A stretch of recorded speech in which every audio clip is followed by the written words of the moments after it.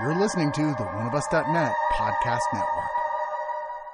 OneOfUs.net and all of the shows on it are 100% subscriber supported. Please consider becoming a subscriber to OneOfUs.net. Keep the site and all of our great shows going and get some terrific bonus content as well.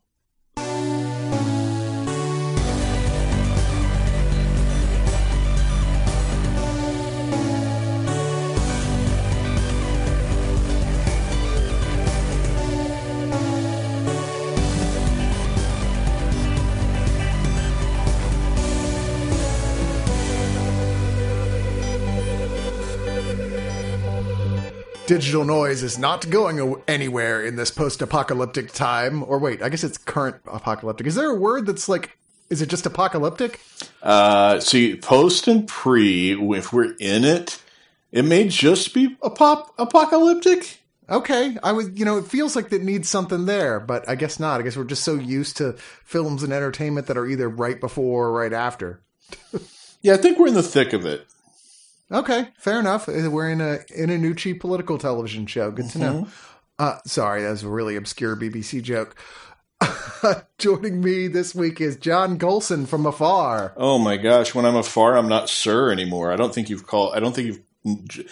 said my name without the sir at the beginning for a year or so. Yeah, I've totally forgot. It's just because I'm not seeing you. When I see you, you can tell. It's because titles don't mean anything in this new world. You must earn your title. Yeah. Fancy man. Or what is it that Tina Turner calls Mel Gibson in Beyond Thunderdome? Oh gosh, I can't remember. I don't know what is with me in obscure referencing today. But we have a lot of titles to talk about here on our home release show. Yes, believe it or not, they are still putting out Blu-rays and DVDs and what have you, although most of this stuff you can also just buy the digital version of as well. And that now when they first started doing this with digital codes, they weren't putting bonus features on with the digital codes, and people were like, what the fuck, dude? Why would I get that for the same price instead of just buying the hard copy? So now they do, even though I found that the bulk of them, they still have this thing where you have to literally scroll to the end of the movie to get to the extra features instead of having like some sort of chapter select thing or something. Oh, weird. But some of them are now addressing this. It depends on what the format is they're doing it through. But anyway, we're talking about the Blu-ray versions, and we're going to start off with one that I reviewed in the theater, so I will let John take the lead on Richard Jewell, which is the new Clint Eastwood film that came out to some amount of both celebration and controversy. Yeah, so in the early 90s, depending on how young you are listening to the program, there was a plot to bomb the Olympics in Atlanta. And in the search for a likely suspect, the media kind of immediately latched onto the security guard who had brought the attention to the bomb, and they saved as many people as possible, try to get everybody to safety, that sort of thing. But because he was kind of the whistleblower, it kind of put him in the catbird seat, to use an old phrase. And that guy's Richard Jewell. I gotta say, I was not wanting to see this at all, mostly because the reviews that I'd read painted possibly a sharper political picture. I actually don't think it's a very political movie. I think it's really a case of this guy who's sort of because I don't think it. I think that Richard Jewell as a character is almost like Forrest Gumpian. He sort of just happens to be the wrong guy at the wrong place at the wrong time. He's very much he's like a wannabe.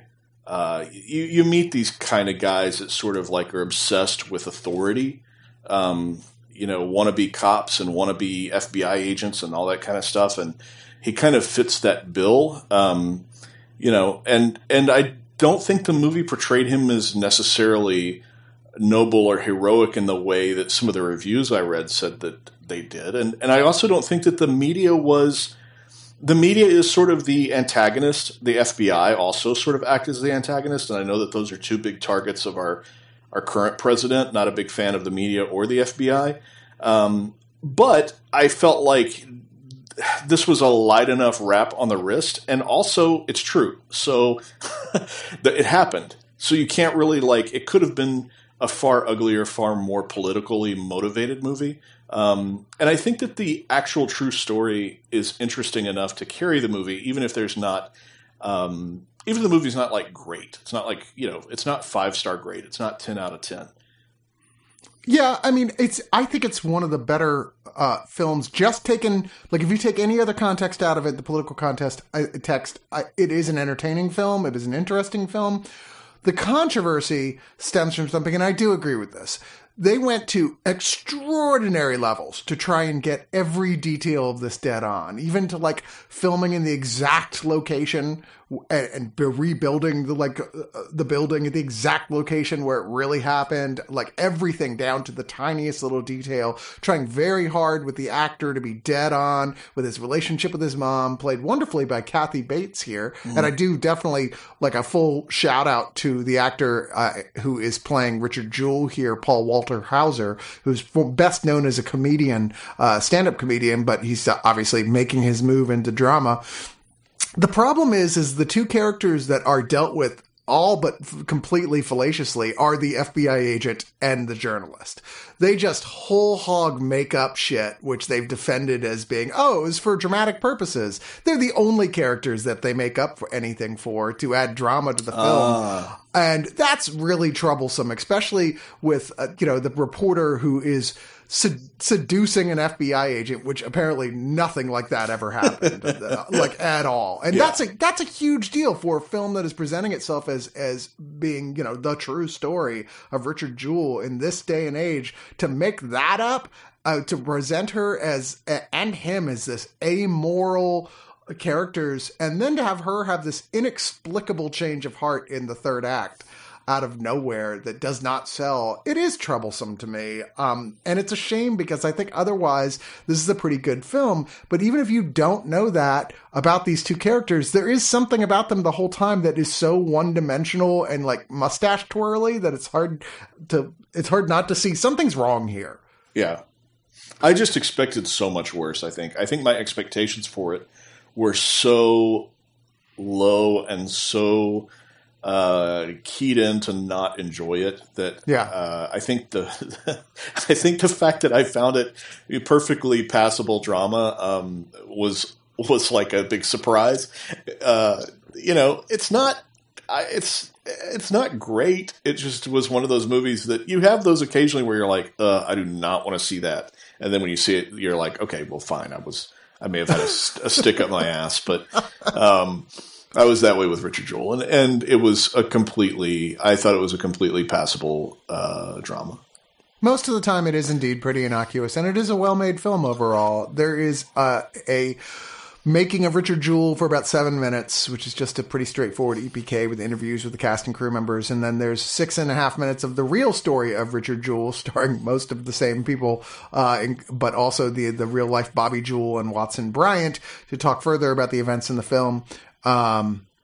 I mean, obviously this isn't a huge amount of bonus features to make this worth watching. It's sort of half-assed, but like I said, this film did not come out to universal acclaim. It was certainly nominated for some things in some critic circles, but I don't think it ever really went a heck of a lot past that. I think it actually straightforward just skipped the awareness of lots of people. It was positioned like Oscar bait. And as far as Oscar bait goes, it's very middling for Oscar bait, but it's a damn sight better than some of Eastwood's other attempts at Oscar bait, like J. Edgar and stuff like that. Or Afterlife. Yeah. Which was terrible. In fact, I'm trying to think I enjoy The Mule. I thought I did enjoy The Mule. I enjoyed watching it. It's not a great movie, but I enjoyed watching it. But I think his last, just straight up just a great film was what's the one with Hilary Swank? Oh, $1 Million Baby. $1 Million Baby. I mean, he made other films I've enjoyed since then to various and lesser degrees, but that's the last film I'd go, okay, that's 100% a truly great film. Yeah. Also on the Oscar bait category that most people weren't even aware it ever came out, but this one I'm more on okay, you should see it, is Just Mercy. Mm-hmm. This is a legal drama film, and as such, it's not stretching real far past what you expect from a legal drama film, but it is doing it, even though it's going through all the things you expect it to do to some extent. It's doing it incredibly well, and it is kind of an important story. But like I said, I've reviewed this one as well on Highly Suspect Reviews, so I'm going to once again hand this over to John. Oh, gosh. Okay. Let me do it. Let me see if I can. I don't know that I can draw up the details that are needed, because this again is a real life story, and I saw this a while back. I also saw this at the time that it came out in theaters. So for me, it's I'm going to lose all the details. I do know that it's about a young lawyer played by Michael B. Jordan who is defending a man wrongfully accused of murder, played by Jamie Foxx, in gosh, is it like Alabama or Mississippi? It's Alabama. It's Alabama. Yeah. I feel like I'm on a quiz show. Should I make a timer sound? No, that's okay. Dun, dun, dun. No, I think we have it in the broad strokes. I mean, you basically learn that it's very hard for and you know, if you listen to or watch a lot of true crime docu stuff, there's a sense in minority communities that they just don't talk to the authorities. It's not a matter of not snitching. It's a matter of like not trying to bring unwarranted trouble into the neighborhoods and communities and things like that.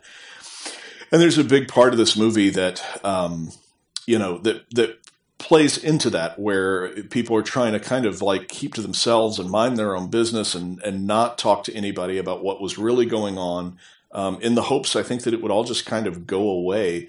But when somebody's on death row and their life is on the line, it becomes, a much bigger issue, and people have a greater impetus than to talk. And also, Michael B. Jordan's lawyer gains the trust of the community, and he starts finding out information as well that helps serve his case. This was really good, and a throwback in a way to, we used to get legal thrillers all the time as big summer blockbusters. Like, Grisham movies came out once a summer, like for almost the entirety of the 90s. And we don't really get those anymore. And so in a way, this is kind of I felt like it was a throwback to those kind of movies. It's star-studded. Brie Larson is also in it. Who else is in this thing? Jamie Foxx. Yeah, Tim Blake Nelson. Yeah, it's star-studded. It hits all the beats that you expect from a legal thriller. And then to know that it's based on something that really happened, also heightens the drama in a very specific way that a fictional story just wouldn't do. I really, really liked this. I don't know if it was, and you're right, it was positioned as kind of Oscar baity. I don't know if it was the right movie for awards season. A play for awards felt a little beyond its reach, because it does kind of follow the tropes. It does follow the genre beats. It doesn't really break the mold, but it follows the mold exceptionally well. And I really liked Just Mercy. I did too. This is a movie I remember where they had just sent out a digital link for it for review at Oscar season to Austin Film Critics Association folks. And I remember going, this does not look like one of the ones that's going to actually win anything. I mean, I don't mind a good legal thriller, but when they're presenting it as at Oscar time, I go, well, there's a good chance this is going to be super dry. And it's not. It actually does. It feels more like one of those Grisham-y type thrillers in some ways, because it is very dramatic and exciting. I'd be surprised. I'd be interested to know specifically what the differences are dramatically that they created here to make this into a film as opposed to the real story. But regardless, everyone is really good in here. Jordan is great. Jamie Foxx is great. O'Shea Jackson Jr. has a fun little side role as one of the other prisoners on death row that I really liked as well. And Rafe Spall as the prosecuting attorney is good.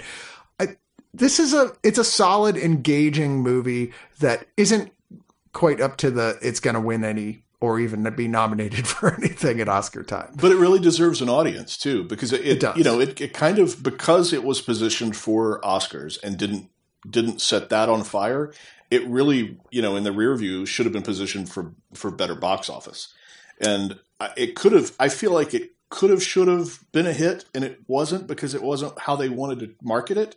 Yeah. But it really deserves eyeballs, because I do think it is a good, really solid, really gripping courtroom thriller. Yeah, totally agree. There's not a lot of bonus features. There's a few EPKs. The only really interesting one is the Equal Justice Initiative, which is the group that he was there sort of founding, basically, with Brie Larson's character, is the real life version of that. Is the longest feature, about 8 minutes. There's 14 minutes of deleted scenes that are, interchangeable to some degree with what they actually included in the film. Nothing really super special, but I do say that, like, if you have not seen this, I think regardless of what your angle is, where you're coming from on as a film fan, I think this is something to appeal to everyone. It's an engaging, dramatic thriller. It does not get overstuck in either the trickliness or ridiculous dramatic movements. It's good. Well, let's move on to our next one, going way back here to the far-flung year of 1996. And director Robert Altman, who also co-wrote this film, Kansas City. Now, I have watched probably about half of Altman's films, and he's made a lot of films. Mm-hmm. I've certainly not watched everything. No, I've not even watched all the ones considered to be, you must see it, Altman films. And I find that of the ones I have seen, I'm kind of 50-50 with the movies I really liked, the ones I'm like, I just don't get it. Kansas City is going to come to somewhere in between those two for me. There's something about it that just feels, I don't know, non-studio film, kind of cheap, almost even direct to DVD at points. And maybe it's just because, like, Jennifer Jason Leigh in 1996, who was not exactly like at the height of the peak of her career at that point. And, what's his name? Who plays her boyfriend, Dermot Mulroney, who they've consistently tried to make into a A-list star, and it's never really worked out with. But the story here, it's 1934 Kansas City. Jennifer Jason Leigh, who's playing a very fast-talking petty thief. She's like almost doing the mid-Atlantic dialect, but not quite. Her husband is Dermot Mulroney, Johnny O'Hara, and he's been taken prisoner by Harry Belafonte, who is this gangster called Seldom Seen, being held at a club because he basically ripped the guy's soldiers off and then was caught. So Blondie, Jennifer Jason Leigh's character, in response, kidnaps the wife of a local politician, played, I think, really charmingly by Miranda Richardson, who is an addict to opium, like laudanum, which is like a liquid form of it, and has her own shit going on. And her idea is she's going to blackmail the politician into helping to free her husband from this gangster so he doesn't die, or she says she will kill this politician's wife. And the movie is very Altman-esque. It's a lot of just sort of conversational, almost like fly on the wall stuff going on. There's a lot of just non-essential shit happening in this movie, which is very, like I said, key to sort of Altman when he's at its best and when he's at his worst. And I think it works to both in this particular film. Well, let's get this question answered right away. Is Jennifer Jason Leigh terrible in this movie? Yes or no? I kept asking myself that exact same question the entire time I was watching this. There's something about playing this type of a character where she's playing it very heightened. And I'm like, she's obviously been told to go for this heightened type performance. Does that in and of itself feel ridiculous enough that it's impossible to distinguish that from whether or not she's actually doing a good job at doing that? I don't know, but it did come off as laughable. I think for a while, this is where I've kind of settled on it, because at first I was like, she's really good. And then by the end I was like, she might be awful in this. And I think it's a matter of just hitting the same note too often, too many times. That her character behaves the same way, gives the same kind of fast-talking speeches and things like that to the point where it begins to grate. And maybe that's intentional. Maybe it's supposed to put you better in Richardson's shoes. But the performance starts to lack any ups or downs and is just kind of like somebody on a piano going bung, bung, bung over and over and over and over. This was a phase where she was trying on a lot of accents as an actress, like Hudsucker Proxy in this movie, where she's sort of like trying different vocal tics. And it's a performance almost entirely comprised of vocal tics and a frown. I don't know. A for effort. It is a very interesting performance. I will say that, but even then, the movie as a whole, I honestly was much more interested in Harry Belafonte. I thought his character was really menacing. I thought the stuff in the club is when the movie would kind of come back to life. And then, but that's not the movie. The movie is split 50-50 between the stuff at Belafonte's club and the stuff with Jennifer Jason Leigh and Richardson. And at some point, I lost interest in the stuff that was happening with them. I lost interest in Blondie's thread. I kind of was like, get to the point. Like, I know what's going on, and then it's just a matter of like, I never really felt like anything was escalating. Instead, they introduce other characters, I guess, to kind of keep them busy. They meet a young 14-year-old girl who's pregnant. But it doesn't really further their story along. It's just sort of stuff for them to do. I found this. I probably agree with you. I think this is like right down the middle, And when it started, I actually wondered if I was about to watch some underappreciated gem that was like, oh, this is cool. It's out on Blu-ray now. Like maybe this is like some unsung classic. And even like a little ways into it, I still held out hope and was like, there's enough stuff going on that's interesting that I hope by the end of it that I have the same affection as I do right now. And that it did not hold that way. By the time I found it kind of tiresome. By the time it was over, I was kind of like, okay, good. Yeah, it's definitely like one of the ones to remind you Altman completists out there. Oh yeah, he did this movie. It's nowhere near as bad as some of his worst. Yeah, but it's not even close to the level of when he was functioning at top form. And there's not a lot of bonus stuff that's new here, really, either. Surprisingly, there's an older commentary by Robert Altman. There is critic Jeff Andrews for 25 minutes on the movie, but also on Altman's whole career. I looked him up. I can't figure out who this guy is. It says Luc Largier. It's a French guy. I think he's a critic. But there's about 18, 19 minutes of stuff in French with English subtitles, him talking about the film. And then there's the original electronic press kits, which are, the 90s versions of EPKs, real shortcut interviews with everyone, behind the scenes stuff. There's all the trailers and TV spots and a small image gallery. It's okay. It's what Arrow Academy does, which is the people releasing this Arrow in their Academy line. It's just, oh yeah, this was a thing. Yeah, I appreciated its eye towards period detail. I liked that. I liked that I thought everything felt very authentic in regards to period detail and costumes and hairstyles. Hairstyles is one where I feel like a lot of period movies get wrong. You'll see World War II movies where the actors that are cast, they don't want to look like, they don't want to have like flat tops. They don't want to have high and tight. So they have like shaggy mops and they're in like Pearl Harbor or like wherever they are.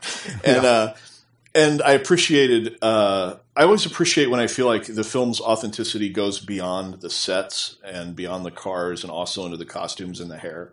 And this felt authentic to me, having not lived in the time period. I mean, I'm armchair quarterbacking, but it felt authentic. Of course. Well, we should, if we ever get a time machine, that for sure is a time period I would like to check out with you, John. Thank you. We'll hit the jazz clubs. There you go. So also from Arrow, but not from their Academy label, because I don't know if I would call The Passion of Darkly Noon an educational experience. Mm-hmm. Certainly. But is to some people, oh yeah, I used to watch that all the time when it used to come on Showtime back in the 90s.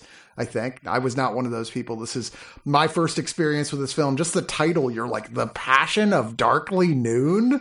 Like, what is this, like a bad translation from like the Chinese or something? But no, this is director Philip Ridley. We actually recently reviewed his first directorial film, The Reflecting Skin, which came out in 1990.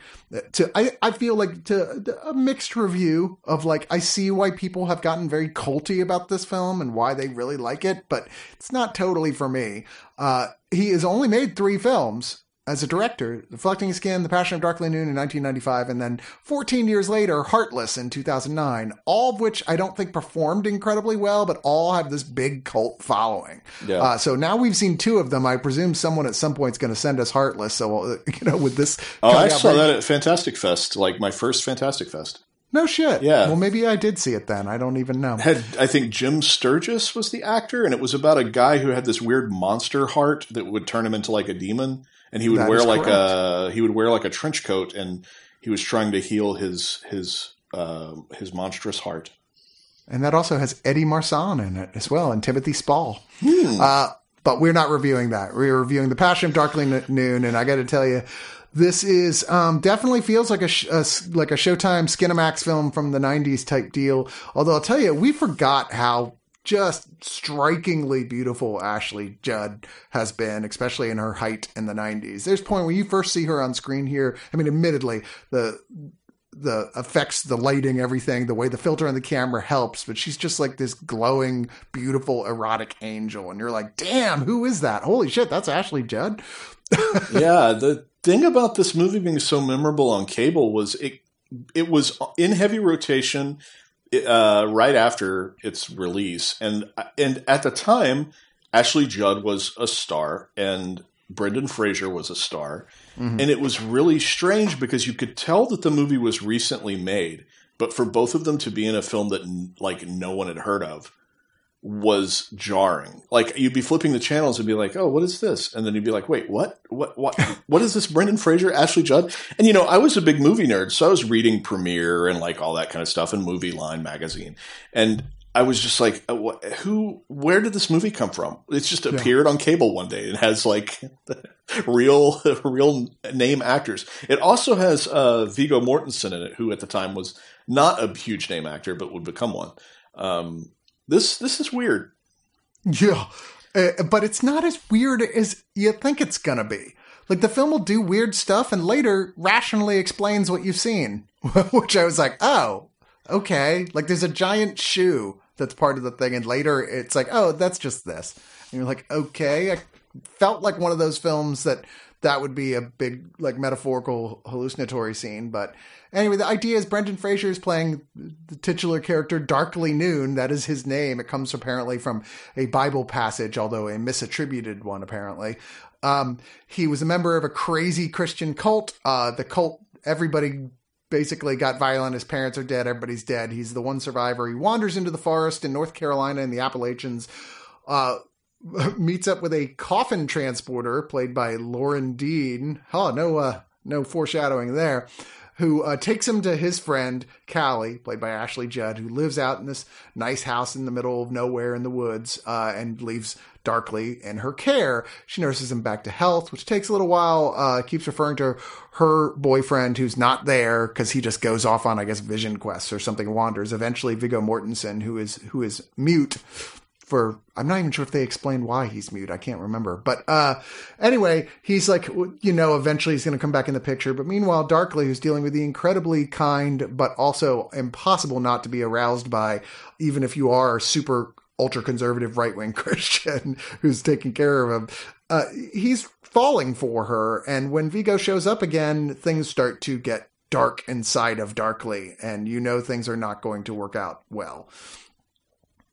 Yeah, it's sort of, I think with this and the other one, you start to get a picture of him making these films as almost like modern fairy tales or fables.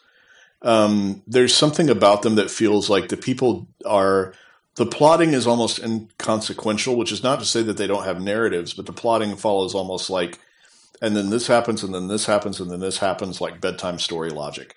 And I get the idea that that's sort of what he's going for in all his movies, are sort of these like dark morality fairy tales. I think with this one, he kind of has like the purpose of it, I think, is to paint a negative picture of religious fanaticism, and then just kind of carry that on through to the end.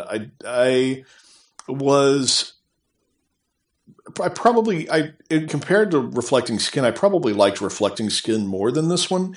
I thought it had more to unpack. I think this one is pretty simple in what it's trying to do and what it's trying to say, and kind of does it sort of bluntly, no matter how artistic and, dare I say artsy fartsy the movie is. It's filmed in a like an early high def video that's clearly been cleaned up some, and it looks cheap in a way. It does not have that "this feels like a film you would have seen in the theaters" look to it at all, which is distracting, especially when it's Ashley Judd, who at this point, like you said, was like at the height of her career. What was she doing in this movie?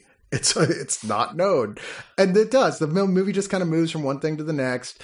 Frasier is playing this kind of a one-note, sullen sort of way, going to an inevitable place that's just aren't Christian people, unpredictable and crazy.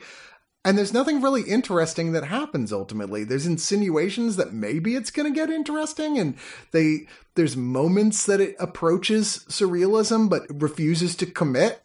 I found this whole thing, it was like, and I'm stealing this partially but from the review on Blu-ray.com written by Jeffrey Kaufman, but it made me laugh. He's like, it's like if you saw a parody of a Tennessee Williams play on The Simpsons. That's pretty good. That's dead on. I was like, okay, yeah. It's like somebody who loves Tennessee Williams, but has no real skill at writing of their own, who decided to write a very Tennessee Williams type movie. It's ridiculous. And I think unlike The Reflecting Skin, which I get more of that's a much more surreal, cerebral film than this is. I think this one is probably culty more for just how absurd the whole thing is. Mm-hmm. Yeah, I wouldn't even. We've kind of talked negatively about it, but I would say that I probably still. God, do I lean positive? I'm kind of like faced with this thing of going like, I would still urge somebody to see this not great movie. It's such an oddity. It's such a strange movie at a strange time for these actors. I think it's there are a lot of people that kind of like underseen horror films. It definitely skirts horror. I wouldn't define it as a horror film, but it certainly skirts horror, especially as it gets closer to the ending. And I could see people responding to this much stronger than I did. So I don't want I would say, in all things, see it for yourself. Decide for yourself, dear listener, if you too share the passion of Darkly Noon. I suspect most will not, but sure, go ahead. There is an audio commentary by Philip Ridley. There's an isolated score track, which I did in fact like the score from this. There's a 20-minute American Dreams Inside the Mind of Philip Ridley, which is a visual essay which deal with the first two features, mainly Reflecting Skin in this, but also a little bit with Heartless. This is apparently after it had come out, or when it was about to come out, I think is when this was filmed. There's a Eyes of Fire, which is an interview with the cinematographer, Sharp Cuts, an interview with the editor, Forest Songs, an interview with the composer, Dreaming Darkly is an archival piece with interviews with Philip Ridley, Viggo Mortensen, and Nick Bicat. I don't know how you pronounce that particular accent graph. Unreleased demos are pieces that were done by Nick Bicat before filming had started. There's 3 of those. There's a trailer, image gallery, and then, of course, the insert booklet. I mean, there's obviously a fandom for this movie. I remember telling one guy I know that I had seen it. I had it, and he was like, "Oh, I used to watch this all like over and over again on Showtime or Cinemax or whatever it was." And I used to love this movie. I'm like, I never even heard of it. I must have only had HBO. Well, we're going to move on to a title you did not get to see, and I normally would have, in different times, I would have made a point of passing it on to you. But I was like, I don't think this movie's reinventing the wheel, and John's missing out on a whole lot by not seeing the Chinese film The Captain. I mean, it's directed by Andrew Lau, a very experienced actor, director, producer, cinematographer, who's done a lot of great films. This movie, sometimes people accuse Chinese films of being, on occasion, nothing but just straight up propaganda, government-produced propaganda. Mm-hmm. Well, this is one you just can't miss that. Now, that's not to say it's not, in its way, kind of exciting. It's really interesting that it's actually pretty dead on for what actually happened. The real story of this plane that took off, They were dealing with storms on the way, but everything was fine at first, but then there was a fault in the windshield, and the entire windshield in the front of the airplane exploded out. The co-pilot, who was still attached to his chair by part of his seatbelt, but was halfway out the window for like an hour. They couldn't pull him back in because of the air pressure difference, which, can you imagine? Jesus. And them dealing with like, okay, there's only one way out of this. We're going to run out of fuel. We can't go too high because with the window open, people will like die from lack of oxygen. And we can't go through the storm, but I guess we're going to have to go through the storm. And it's on paper very exciting, but there's something about the whole thing that is so, look how great Chinese pilots and people who work for our airlines are. There's just no one more reliable and likable and trustworthy than people who work for Chinese airlines. If you're flying a Chinese airline, you know that no matter what happens, you are going to be safe because you're dealing with just the best people in the world. And the film likes to hammer that home. There is literally 35 minutes, more than that slightly, I don't remember exactly, I'm approximating 35 minutes of post the movie is over scenes of just them all congratulating each other and people thanking them. I was just like, are you fucking kidding me? This is still happening? Everyone's like, that was great. You did great. I'm sorry I ever doubted you type sequences. Okay. There's not a lot of exploration of who these people are. The closest thing I can compare it to is Sully, but that's a considerably better film. I just found this whole thing, like I said, it just felt like a weird sort of propaganda. It's interesting to know this true story, and it is indeed very well shot, and the effects are really good. But for Chinese movies, of which there's always a lot of good ones that do come out, and right now, weirdly, they're kind of having a moment with animation, but we'll talk about that later. This is not hardly essential. You can pick it up on Blu-ray now. There's no extra features except the trailers. But The Captain is, if you're one of those, I got to see everything that comes out of Asia right now, sure. It's not terrible. It's not really great either.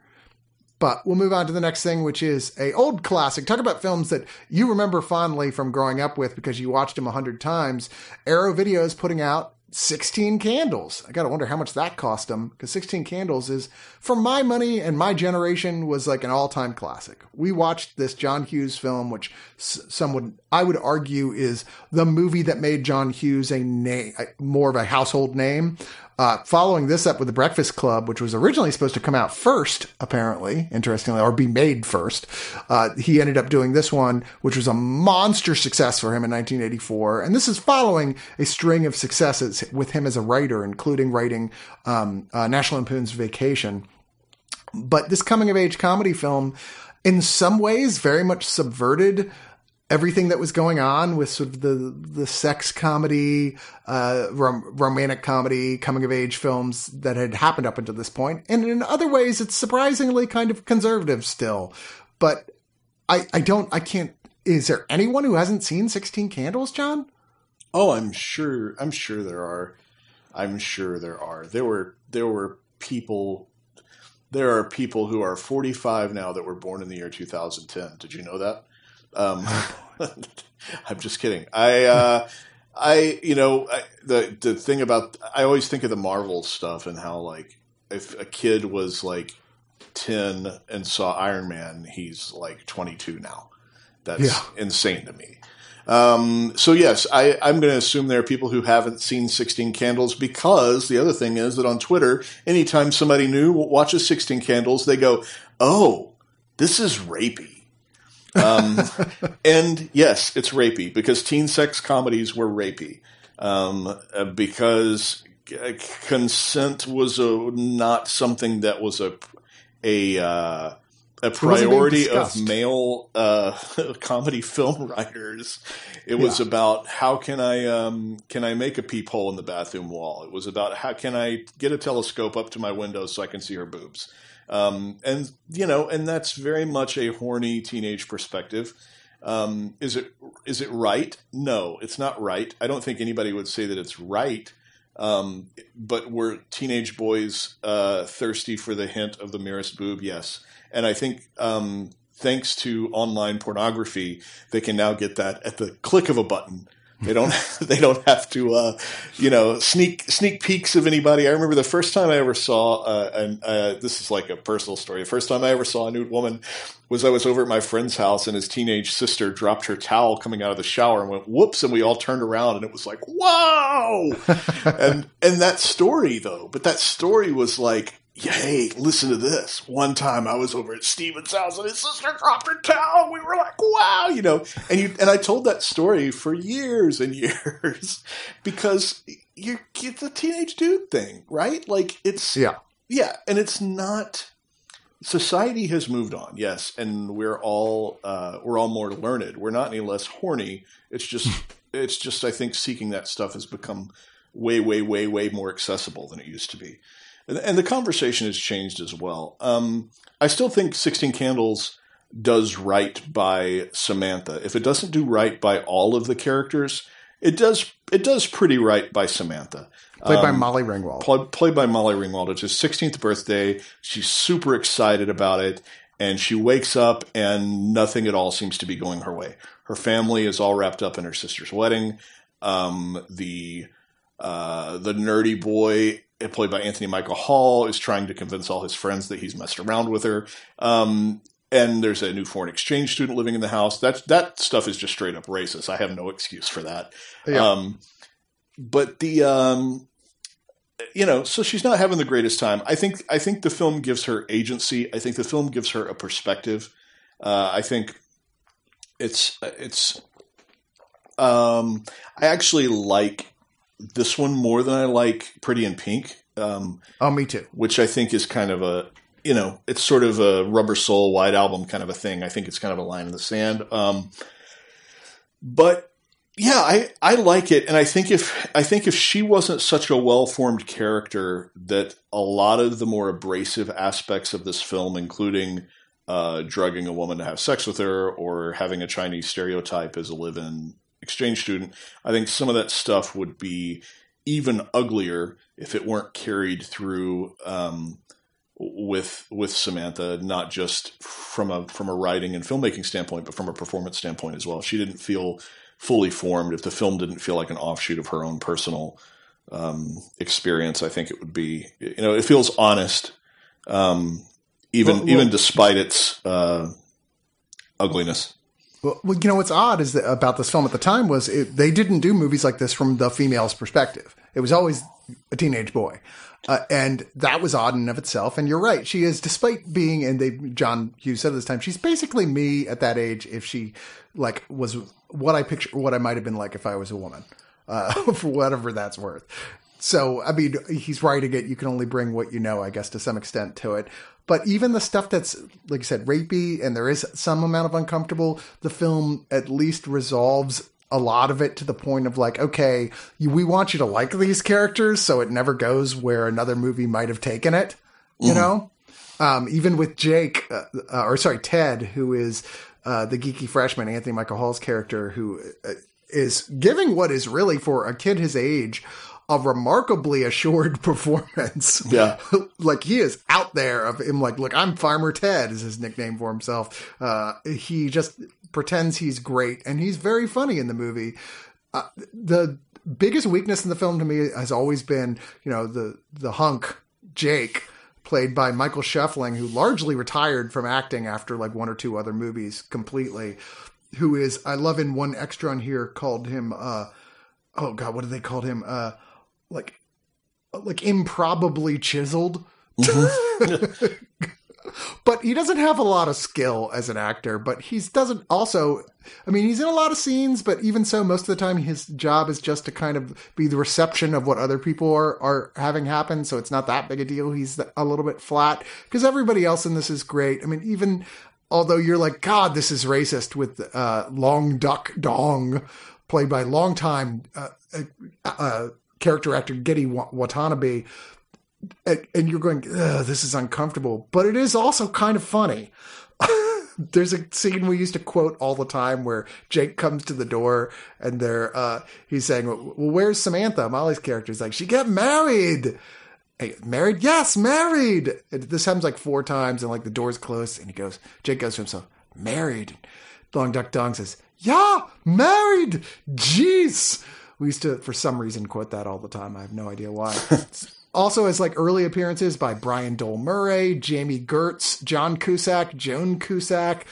There's a lot of familiar faces in the background. Zelda Rubinstein plays organist.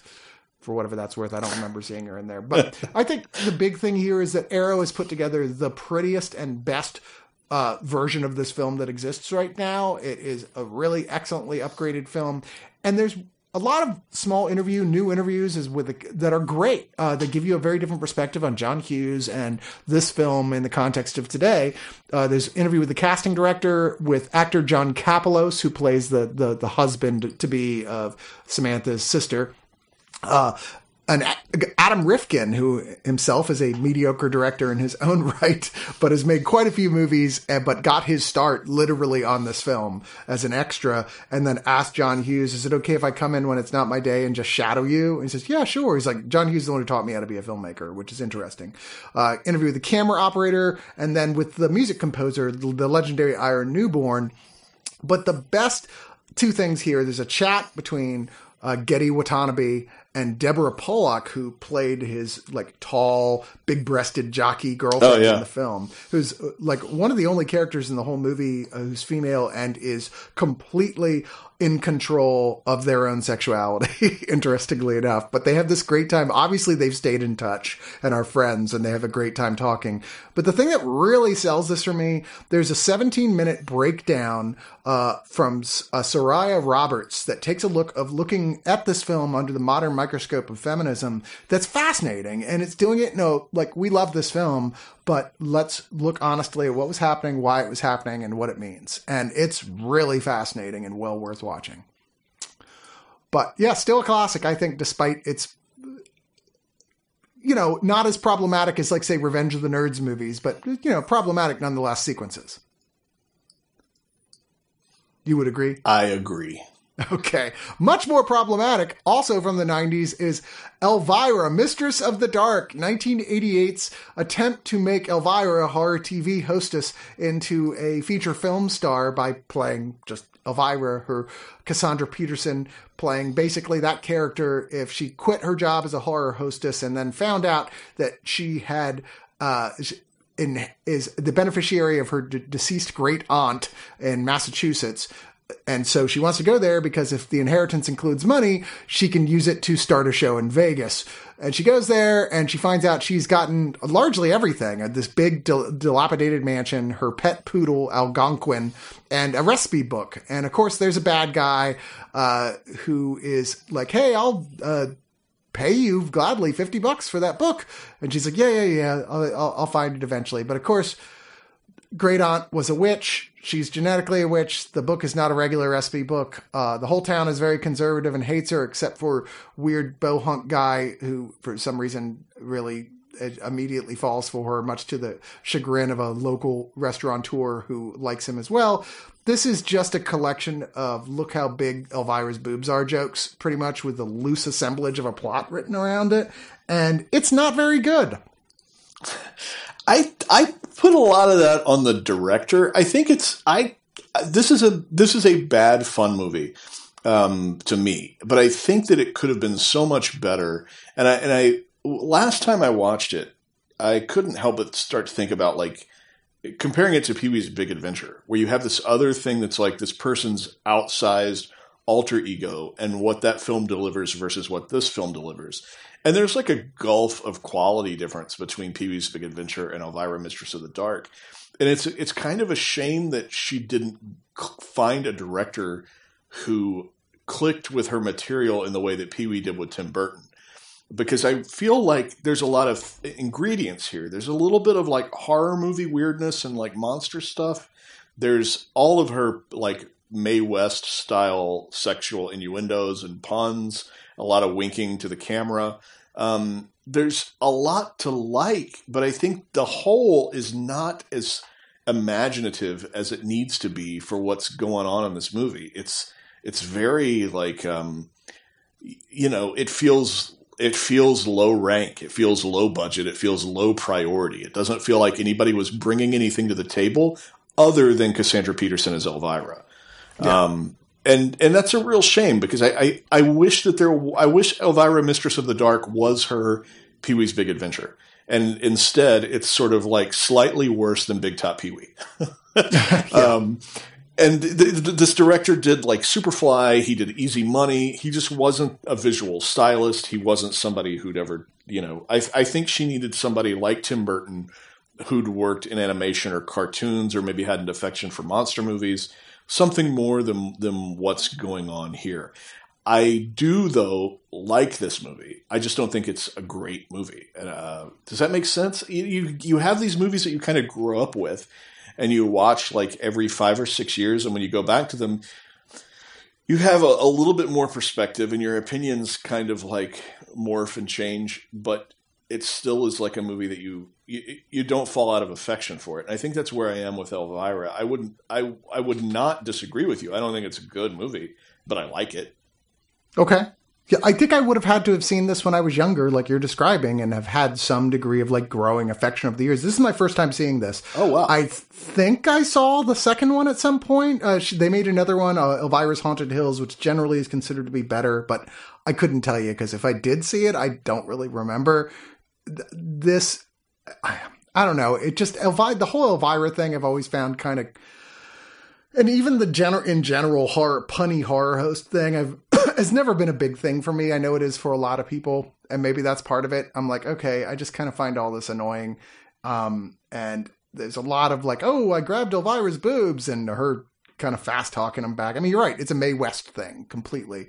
I just didn't find it very engaging. I can watch this and go, there's nothing, it's not terrible, but it's really done with the least amount of possible effort at the same time. Believe it or not, there's an 1 hour and 37-minute making of feature on here. Holy crap. I know. It's an older one, but they say they completely revised it with new stuff added to it. Okay. There's a Recipe for Terror, the creation of the pot monster. There's feels like something Tim Burton would have done much better, like monster in it. That's 22 minutes long. That's also listed as newly revised. There's a bunch of image galleries, the trailers. There is a minute-long director's intro, which is just the director having trouble saying his intro, and there's no real reason to watch it at all. And there's 3 different audio commentaries, and then, of course, the insert booklet and reversible cover. This is Arrow. If this was a movie that meant something to you, this is as good a version of it that's ever going to come out. I'd safely say. I would say so, because even the version I have, which is like an Anchor Bay version, was not loaded, so... So next up, we're moving to Korea, which is certainly having its moment right now. And this is this 2018 South Korean mystery action film called The Witch Part 1, The Subversion. Although now with the Blu-ray release, they're just calling it The Witch, The Subversion. I don't know if that means there's not going to be a part 2. I Googled it. There seems to be things from several months ago I've seen on forums that say they announced that the production was just moved back, but it's still happening. Unclear. I saw this at Fantastic Fest, went, wow, that took a while to get where it wanted to go, but once it got there, it was a lot of fun. This is superhero horror is the best thing I can think to describe of it. Like, this is like extreme superhero horror, but from Korea's point of view. And I think if that sounds appealing to you, and this is directed by Park Hoon-jung, who wrote I Saw the Devil, which is one of the, I think, masterpieces of Korean horror cinema. I think this is a good movie that is way longer than it needs to be. It's this girl who escapes from a government facility. We see in the beginning of it. We're not sure what's happening, but there's complete chaos. She's taken in by an old farmer couple, even though she doesn't know who she is or her age. But then it flashes to she's a high school student. She's popular. Somewhat popular. She has a very close friend at the very least. She decides to enter a nationally televised audition for a television show, reality show for she's got talent type of thing to win the prize, help her family out who's struggling. But as soon as she does her appearance on TV where she does like a bit of magic, which we find out later, people start appearing in her life, stalking her, and we basically find out that she is a she has powers and is just starting to really realize that she has powers. What makes this film interesting is the moment when the film decides to take everything that you are used to seeing with a character like this in a situation like this, which certainly has been explored many times, and adds a very dark turn to it that I was like, wow, that's really cool. I like that they did that. But John, what did you think about this? Oh, Chris, it's so rare that we end Disagree? up on opposite ends. Yeah, I didn't like this. Okay. I actually, it may have been hurt a little bit by watching Bloodshot the same week. And so I'd kind of had my fill of this idea of like, oh, somebody is a human weapon that the government's created and now they're seeking their own independence while leaving a body count sort of movie. I found it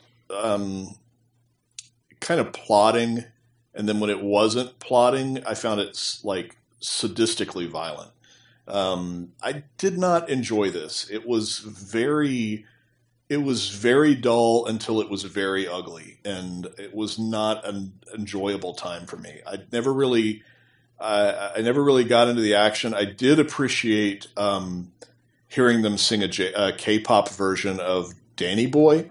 That was a highlight. I really enjoyed that part. But yeah, overall, this was not my jam, so to speak. Yeah.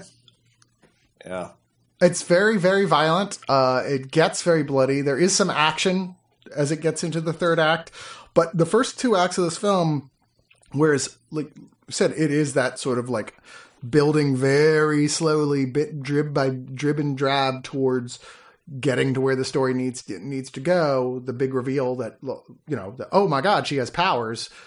That's not all that interesting. And this movie's over 2 hours long and it takes way too long to get there. I mean, honestly, that should have happened at the top of the first act. And let's go from there and have a lot more action. This film was conceived of, like I said, from the get-go as the first part of a series, and I think that's the problem. Because if this film had just kept going from where it ends, and the third act was what happens next, I think it would have been a much better film. As it is, I hope if they ever get to do part two, someone just sort of makes a compilation cut that smashes the movies together and gets rid of all the extra fat, because there is a lot of extra fat. But I do, like I said, I loved the turn they do with the main character towards the end. There's some distinctively really cool stuff, but everything is very familiar here. If you've seen, like you said, Bloodshot or any number of other films that this is essentially the same plot of. I think the problem with this is if it was structured, so the film opens with with an escape sequence where like, oh, we're at the lab and somebody has escaped, and then we meet the girl, and the girl doesn't know. It's a few years later, and she doesn't know her own background, and she's living with this farmer and his wife, and she's kind of become their adopted daughter, and it's one of those situations where the audience knows what she doesn't know. But then it's like an hour and a half of her not knowing what the audience knows. And it's sort of like, I think almost, and the movie exists, so it doesn't do it any good for me to say this, except from a structural standpoint. I think if you remove that opening and have us just getting to meet her on the farm and knowing she's adopted and not knowing she escaped from anywhere, not knowing any of that stuff, I think that drama plays out completely differently. I think they tip their hat. They give their hand away in the very, very beginning of the movie. And to me, that's kind of what robs all of the movie that's dedicated to finding out of so much drama. Yeah, no, I don't disagree with any of that. But let's move on to what is, I think, at least in any sort of realistic way, the worst made movie on our list this week. I'm sure you can guess what that is, John. Come to Daddy. Sorry, no. Aunt Timpson. No, I'm sorry. no, not that. No. Verotica. Verotica. Verotica. You have to say it like that. I normally don't post when I'm watching something for Digital Noise on my Facebook, but this one I had to say, I'm watching Verotica just to see what people reacted with, and they just all lost their goddamn minds because some people have already seen digital copies of this that was released digitally early on. I know people personally who paid money to get this. And why? Because Glenn Danzig wrote and directed this utter piece of garbage that's based apparently in the origins of his own Verotique comic book, which I can't say I've read. I can only presume is horrible. This is an anthology of horror stories hosted by a woman named Morella, played by Caden Cross, which I assume, if you're a big aficionado of strip clubs, you've heard of, as with every actor in this movie. Danzig has described this as tribute to movies like Trilogy of Terror or Bava's Black Sabbath. And if I was the directors of those films, I was like, please don't use me in your explanation. I don't want to be attached to this. Do you want to talk about these segments here, John? Oh, I would love to talk about these segments. So you were so excited to get this, and I was like, really? Okay. So the film opens with its best segment. It really should have saved. Let me rephrase that, because I actually think the highest quality segment is the final segment, but I think that one also has no story. So the first segment is a story about a woman whose heart is broken, and I'm going to sound like an insane person when I describe the plot of this. Her heart is broken, and she has eyeballs where her nipples should be. And when her heart is broken, tears come out of her breasts because that's where her eyeballs are. Yeah. And they splash onto a spider, and her broken-hearted nipple tears turn the spider. I'm sorry. I know. Why do you think I wanted you to do this? Her nipple tears turn the spider into a man, and that person becomes a rapist. Yeah. Murderous rapist. Yeah. So that's the first story. Yeah. Sorry. And the second story, I can't even get through saying that stuff. I've never, I didn't even laugh that hard when I was watching the movie, but just saying that out loud. Yeah. Oh, God. Nipple tears alone is enough to break you. The second story is about the face. Was it the face snatcher, the face collector? The killer has a name. It's like face grabber or face snatcher or something like that. It's basically a serial killer who cuts other women's faces off, then puts them on and goes to a strip club, but then covers the face that she cut. Yeah. God. Covers the faces that she's cutting off and putting on, so none of that makes any sense. No. So she cuts people's faces off so she can get a job as a stripper, but then she strips with a bag over her head. Yeah. And that's the second part.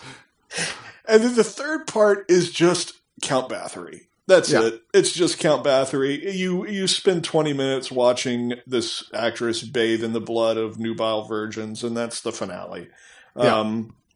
There's and it's arguably, I couldn't help but think that maybe it was filmed first. It's not that it's so much better, because it's still very bad, but there are certain things about, if you've been to film school and you know terms like breaking the line about camera placement or weird editing, stuff like that, the third segment has the most technically sound filmmaking. It's not good. Acting's still all over the place. It's still an excuse to show bare breasts, which feels like the whole movie is nothing but like somebody trying to find an excuse to show women topless. I was numb. The nudity numbed me. It was like I wanted people to put their shirts on by the time it was over. Agreed. But but there's something about the third segment where it's like, okay, this is at least shot and stitched together properly, so I assume it was first.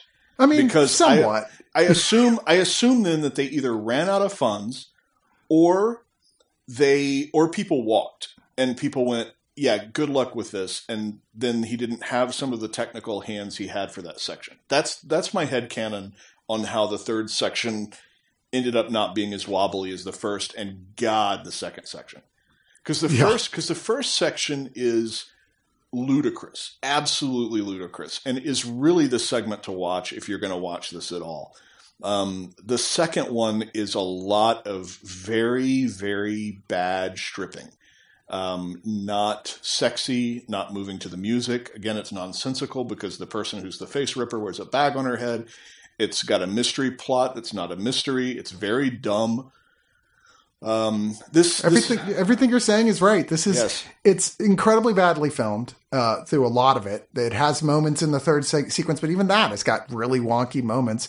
The acting is of just about as low a level as you can get. I'm talking like Ed Wood movie level acting. I think I don't know how they put the call out for actors. It may just be random strippers. That's what it feels like. It may literally be he went to the strip club and said, I'm making a movie, who wants to be in it, and then put those people in front of a camera. I strongly suspect that's exactly what happened. Or they were people that, because he spends a lot of time at a strip club, which I'm going to presume after seeing this movie, that they were friends of his or girls he thought were hot from said strip club or his experience at strip clubs. I mean, there's some people, when looking up some of these people, I was like, okay, apparently they're a known, like, touring, like, sort of softcore performer.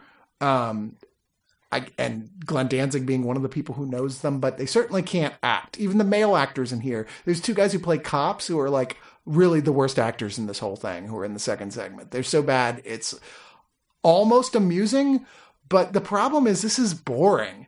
It's not that level of, like, people are like describing it as like, oh, it's The Horrors, The Room. It really isn't.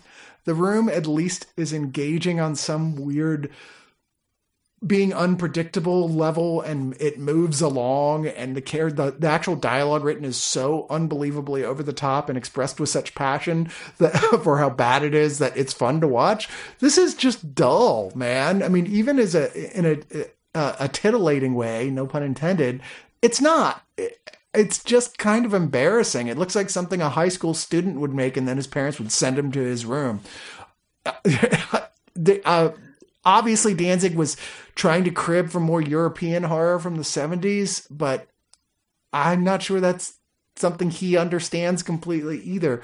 I'll tell you this, I'm definitely giving, in terms of rock stars turned into directors, a lot more credit to Rob Zombie right now. Because say what you will about his films, which have been a very mixed bag, they at least look like they're made by people who know how to make movies, whereas this does not.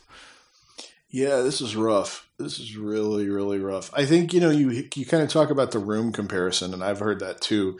But there's so much of this movie that has no dialogue, and I think part of the enjoyment of The Room is some of the weird conversations of dialogue and things that people say. Oh, hi, Mark. Everybody knows that's from The Room. And Veronica doesn't have anything like that. No. I would say that the second and third segment, while not silent, are nearly silent. And the first segment, maybe because of the laughably bad French accents that everyone has, and there's more dialogue in the first segment, but it lacks that. It's mostly just it's very DIY, bottom of the barrel amongst, like, I used to get these DVD sets back probably 10, 15 years ago that were like 100 horror movies for $15. Yeah. And they were all full of these movies that people made, like almost like backyard style, like literally DIY horror movies where people were getting their friends together to come over to the house and make these awful movies. And I don't know if you've seen Vampire Hunter or Suburban Sasquatch. Some of these films that are in these sets they're just absolutely beyond. And Veronica is right at home with those. So it's amazing that it got any kind of a release at all. Yeah, I mean, it's only because Glenn Danzig made it. Oh, yeah. It's his debut. I mean, I almost suspect that despite there being a certain community of people who are picking this film up to, like, watch it, even if it's just hate watch it, I'm having a hard time picturing him getting the money to do a second film. Yeah.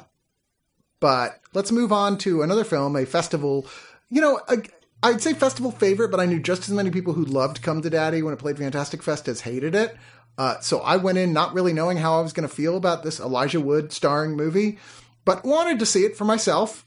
He plays a character named Norval. I wonder where they got that name from. Is there anyone actually named that? Or is there some in-joke? I don't know. But he is a kind of hipster musician, but not of the actually cool kind. He's got a really terrible haircut. He's very pretentious. He looks like he's one of the people who are friends with the shit kids on Schitt's Creek. who they can't stand when they meet him again. He's up his own ass, but he's gotten a letter from his estranged father asking him to come and visit him. So he goes out to the secluded cabin overlooking a lake in Oregon. His father, played by Stephen McHattie, at first is like, "Oh my God, I'm so glad you made it," but seems to not want to talk about why he's invited him there. And soon he starts to become very aggressive and starts to insult him and even threaten him. And it all comes to a head when there's an accident and he has a heart attack and dies. And that's just the beginning of the weird and uncomfortable shit that Elijah Wood has to deal with in this movie that adds, of course, a big twist. And where you go from there, the thing is, I can't even, that's just the end of the first act, but I can't really describe any further without spoiling what the big twist is and where it's going to go from that. But suffice it to say, this movie's trying to do a lot. I didn't feel like it accomplishes what it wants to do. Part of the reason is Elijah Wood's character is deeply unlikable in this film, and I don't know that he knew what to do with him. Elijah Wood has this natural affability as an actor. It's hard not to like him, and this character makes you not really want to not like him. He just comes across as really full of shit. There's no one to root for in this movie, and at the end of it, I was like, this reminds me of something like The Dark Backwards, where I was like, okay, I mean, you made a movie setting out to be weird, and you did that, but why? Yeah, Ant is an acquaintance of mine.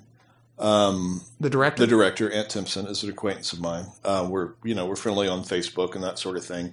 And I think from a South by Southwest, we ended up sitting together and watching some movie and then talked about it after. And so I have an awareness of him as a film producer, and I also know that his taste sometimes can be a little puerile. And so I braced myself for that. I think the movie for me at least, earned a lot of goodwill up front because I found most of the first half of the movie really suspenseful. And somewhere along the line, that suspense kind of peters out, especially as it gets towards the finish. I don't think it really builds the finish well. I don't think it comes to a big, satisfying finale or conclusion. But the movie had earned so much goodwill from me at that point for having I felt like a really edge-of-your-seat opening for a good, sustained period of time, that when things started to peter out, it was just like, it was a little disappointing, but it didn't ruin the experience for me altogether. It is shockingly violent. It is also very puerile, which I found, which I was kind of expecting. I mean, it's from the producer of The Greasy Strangler. So. Yeah. But I ended up liking this. I agree with you about Elijah Wood's character. He's sort of like, I think it's sort of, he hasn't worked a day in his life.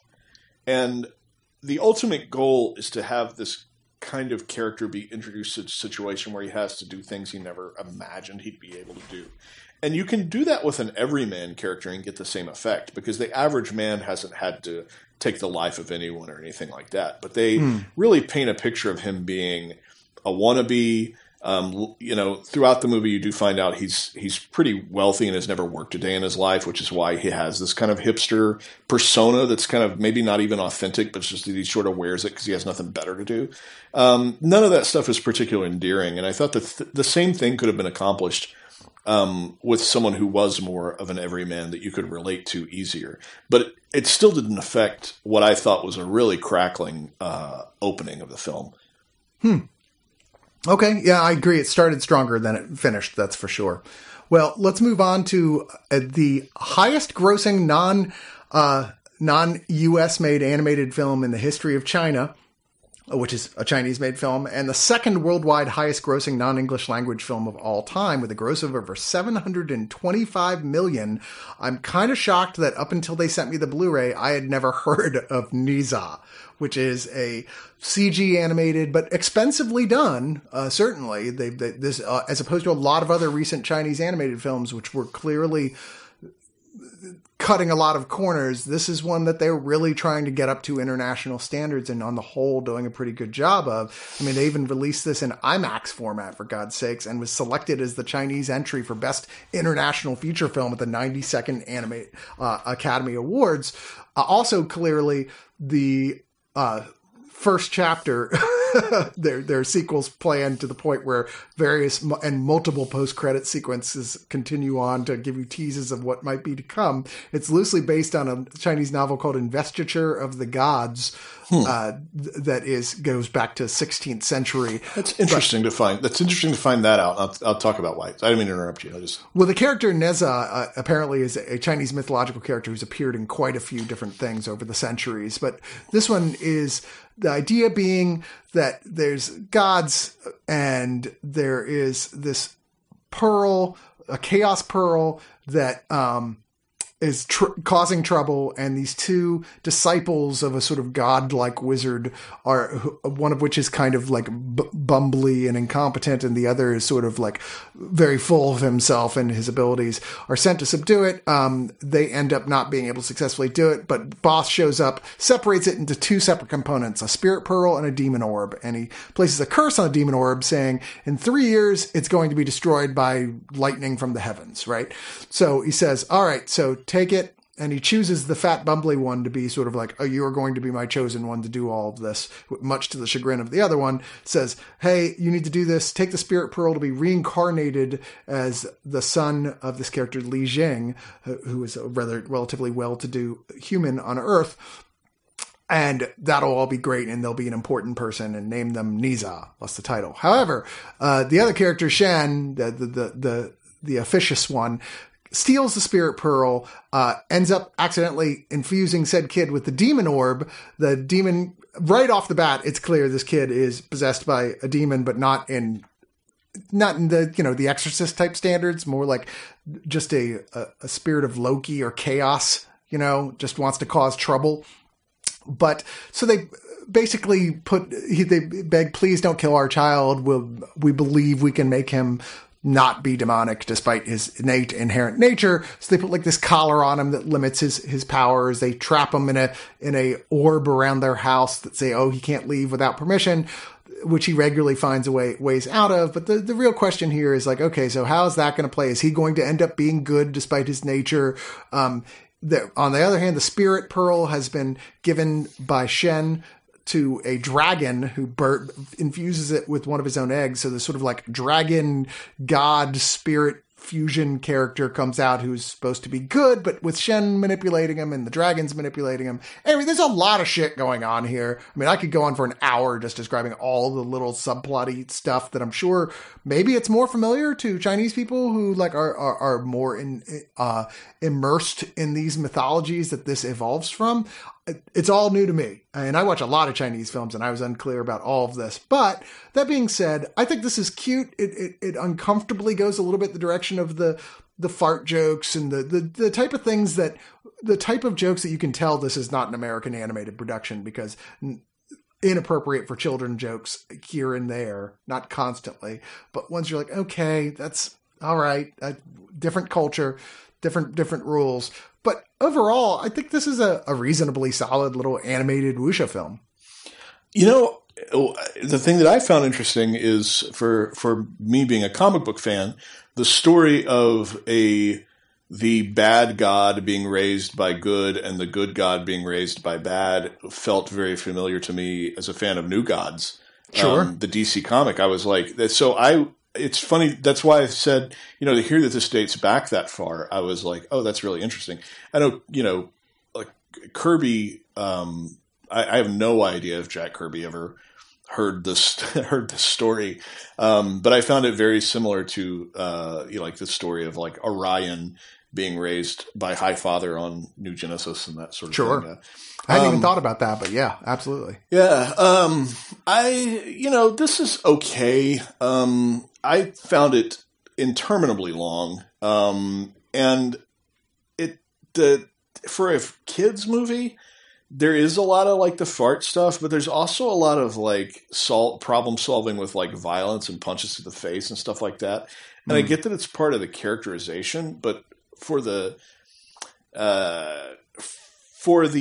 young set to not temper that with any lessons to me of sort of non-violence, it kind of just leaves that stuff dangling as a possible solution. That if you're, and I sound so preachy right now, I know, but I know but I know how kids react to things and how they process things. And I just, something about the way that the fights and violence and stuff was treated in this felt like it was not for the age that it was quite aimed at. I felt like maybe, maybe an older kid, somebody preteen, but then I feel like the movie's not necessarily aimed at him. I feel like it is aimed a little younger than preteen. I thought this was just okay. I do think the animation is gorgeous. I did think, so finding out that, they put some real effort behind it makes sense, because I did think that it was, on par with, it's not Pixar quality, but it's certainly on par with a second tier, Sony animated movie. Do you know what I mean? Right. Like, or, a DreamWorks movie that's not a Minions movie, one that they're not as vested in. It was certainly up to par with like what we expect from computer animated films. And I liked little things about it, but I think we've talked a couple times about these long movies. To me, this one was just, like, I couldn't understand why it wasn't just in and out with the story. Like, it felt like it was never going to be over. And it is very long. How long is it? Is it over 2 hours? Let's see. No, it says 110 minutes. Yeah. Yeah. Which is a long thing for an animated film that's pointed at younger kids. Yeah. And also has, like, there's not a lot of twists and turns, ups and downs in the plot either. It felt really... Yeah, it felt really long to me. I'm kind of in the middle on this one. I was not crazy about Nyssa. I'm not going to go back and revisit this film. I don't want to give you the wrong impression. Like I said, I think it's impressive that they really have moved a giant step forward in terms of doing their animated films, which have previously been super half-assed. Yeah. And this is moving into, okay, this feels like an internationally releasable type, like in theaters animated film, which it indeed was. And I do like a lot of the story elements going on here, but there's a lot of just it taking much longer than it needs to get to where it's going. And the fact that, like, this is obviously intended from the get-go to be, once again, like The Witch, chapter 1 of something, when you're like, wouldn't there a way to cram a lot more stuff in a shorter space, or get rid of a bunch of stuff and just kind of get to the point? And it takes forever to get to where it wants to go, but it's cute and the animation's good, and overall I wasn't bored by it, but hey, it is what it is. Did you watch the dub or subtitle?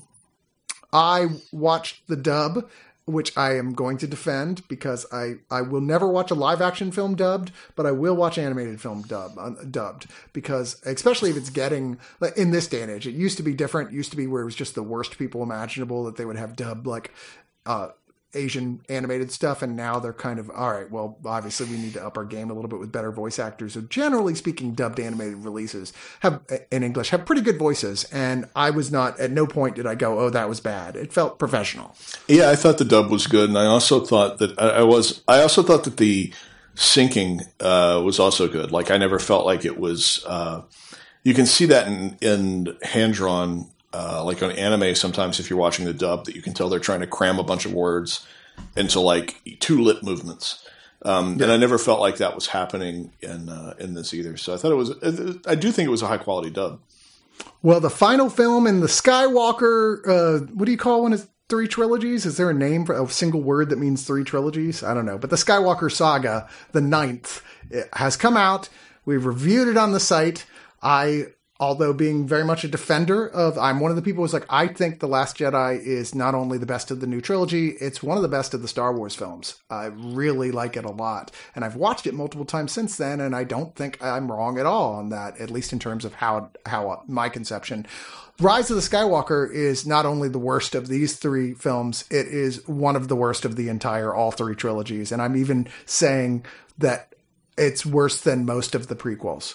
I think maybe only Attack the Clones is worse in terms of story and characters, because this thing is a big mess of trying to cram too many things in it, of very ill-advised decisions of where to go with the overarching big plot. However, it does have some nice emotional moments in it. It has some decent action in it. I find this film felt like it needed another year to both write and edit. But I've talked a lot about this online. This is the Blu-ray version, so we'll get to the extra features. But John, what do you think of Star Wars Rise of Skywalker? You know, you said that they needed another year. They actually took that year and used it for the novelization because they had to write the novelization to the movie that existed, which the novelization was written to the original screenplay, which kind of got thrown out along the way and reshot and re-edited. And so I don't know if you followed any of the saga of the novelization, but the novelization was supposed to be released a month before the movie. And it was delayed and then delayed and delayed and delayed. The movie was released, just kept being delayed. And it was delayed because they had to write it to what was on screen, like retroactively write the novelization to match what people saw, because otherwise it would have been so different. People would have been like, what is this? Hey, this is another bad movie I like. Uh-oh, did I say that? I think that there's a lot in this that it's one of the few Star Wars films that constantly have me going, wait, what? Wait, why? Wait, how? Wait, what? But by the end of it, I was still, if you were to ask me, did I have a good time? Yeah, I had a good time. Like, I had a good time with it. I think some of my least favorite things that it does, I don't like the fact that it ends characters and then brings back characters. And it does it multiple times. And it's super cheap and gross and weird, and it lacks dramatic weight. And by the time you get to like the second or third sort of dramatic fake out, it's super bad. And I don't know why it does that. I don't know why any movie would fake you out that many times. There's a lot of like bullshit in it. There's a lot of sort of arbitrary like, while you weren't looking, this stuff happened. It barely makes any sense. And you have to go through this weird, like, canonical dig to support pieces of story from the film that should have been in the film. Like a lot of sort of spackle material out there, like comics and things that are like spackling holes in the ship. It is a mess. It is a mess that works. Now, how it works, I couldn't begin to tell you. By sheer force of will, the thing that I saw on screen entertained me and delighted me, while also confounding me and making me throw my hands up like I'm in the Seinfeld gif. I don't know. I don't know about this one. When we did the New Year's show at your place, it was like the hot topic. It was all I felt like anybody was talking about was Rise of Skywalker, and opinions were sort of like all over the place. And I mostly stayed out of it. This is really like the first time that I've ever really voiced my opinions on the movie. But it's a real mixed bag, and I'm with you there on Last Jedi. I do think Last Jedi is really good, and I think somehow the construction of Rise of Skywalker may make the first two films worse. Yeah. And that's pretty much the worst thing a closing chapter of a trilogy can do. Well, it takes everything that, like all the strongest stuff that works so well in Last Jedi, and makes it completely superfluous. So there was just no point. So you may love Last Jedi when you see it, but when you get to the third one, you're like, okay, so you made a movie entirely to prove that movie was a waste of time. It's very strange. It's very strange. And I don't know how there's a lot of rumors about the actors in it being very fed up with the final product. Boyega and Oscar Isaac have expressed their displeasure online. There's heavily rumored that Abrams was pretty upset and unhappy with the stuff that was being asked, because they were apparently doing a lot of they from what I've heard, they kind of steered the ship as the film was close to completion, and then rejiggered about half of it. And I don't know what's true and what's not. I mean, there's a treatment that's out there that a lot of people have seen, but it's just a mess. I don't know. I don't know. I'm. I own it because I own the Star Wars movies. And I don't know when I'll be in the mood to revisit it. It's sitting there, owned, in 4K, and I'm kind of like, I don't know that I'll ever be like, let me test my patience for sort of breaking Star Wars lore with Rise of Skywalker again. There's a lot in it that the other thing too, to me, as a Star Wars fan, is like, I like the aliens, I like the scoundrels, I like the robots. And some people are like, they like the spaceships. They like X-Wings and TIE fighters. And some people like Sith and Jedi and the Force. And I am not a Sith, Jedi, and Force guy. To me, that's not the part of Star Wars that speaks to me the most. I like funky alien planets with funky characters. That's the part of Star Wars that speaks to me the most. If you give me enough of that in a Star Wars, a lot of times I'm satisfied. If you lean too heavy on the Force stuff, it's not my favorite, because I feel like it's so ill-defined, and to me this makes it even worse and somehow makes the other movies dumber. Like, oh, you can bring people back from the dead, then why did anyone ever die in any of these movies? Like, there's a lot of willful stupidity in this movie. It calls into question so many things of just like, so what exactly are the rules of this whole Force thing? Yeah. I mean, it just kind of does whatever the fuck it feels like doing, and which flies against previous things we've been told on in multiple places. I mean, I'm far from a canon queen for the Star Wars movies, but this is just at the point where it felt like a bunch of people just shrugged at it, except for the special effects people, who, as usual, both in a practical way and a digital way, are over-delivering in a fantastic fashion. I mean, it's a pretty-looking film. It's got some cool creatures in it. There's a serpent monster in here, which I learned from watching the 2-hour and 6-minute feature-length documentary that comes with the Blu-ray of the Skywalker Legacy, was all but completely practical. Crazy. They basically cleaned it up a little bit digitally, but that was like, they built a giant practical snake with multiple actors inside of it to make it coil and move and slither. Crazy. I'm impressed with the technical details here. I am completely, almost disgusted with what they did with the story and the script. It's just awful on so many places, just lazy. No matter what J.J. Abrams says about his feelings about Rian Johnson and The Last Jedi, it's very clear he does not like that movie, because this whole movie is designed to just destroy that and make that movie pointless. I really don't care for this film, but I will say the third act is genuinely, despite building to some places that make no sense in us even getting there. But when you get past that, like, these things make no sense, it is a very exciting sequence, and it has some genuinely nice emotional moments there. There is, like I said, the Skywalker Legacy is 2 hours long. I watched most of it. What's neat is it's got tons of footage you've never seen before that's been HD cleaned up, like it looks like it was just shot yesterday, from the original trilogy. So there's lots of old footage that you've never seen anywhere else that's inserted into it. Very cool. And it's kind of cool the way it explores how do you make a film that's this big, this expensive, but is trying to be certain things. Like, in other films where it would have been like, oh, of course we're just going to do that entire effect digitally, they chose to do as much practical as they possibly could, and exploring that is really fascinating.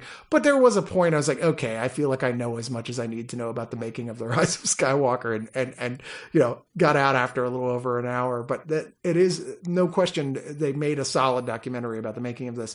There is a look at the speeder chase in here. It's about 14 minutes. There's 6 minutes aliens in the desert. They take a look at specifically shooting in Jordan, building that whole alien community there.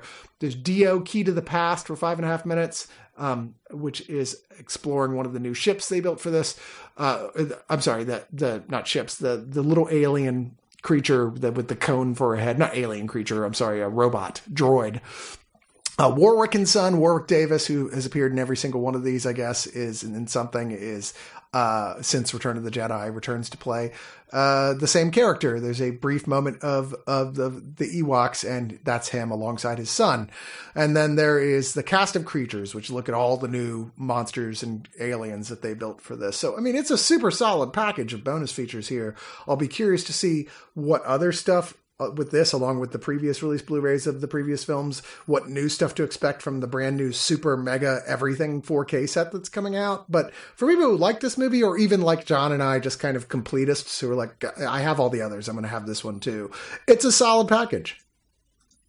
Yeah, it's a shame, sometimes Disney as a creative beast, it's a shame that we'll never get, like, the whatever Rogue One was before Rogue One got tampered with. We'll never get Rise of Skywalker before whatever Rise of Skywalker was tampered with.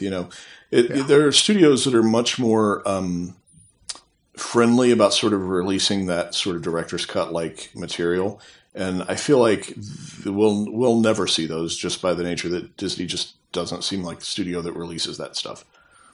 Well, moving from one giant franchise to another, and that's DC Comics, DC's streaming service has introduced several new shows. The first one they launched with was Titans. So, hey, we've already on to the second season at this point, which has come out on Blu-ray even. And I was one of the people that, despite seeing the trailers for it and going, man, this is so edgelordy and embarrassing looking, I ended up kind of liking the first season of Titans. I mean, it's flawed, no question about it.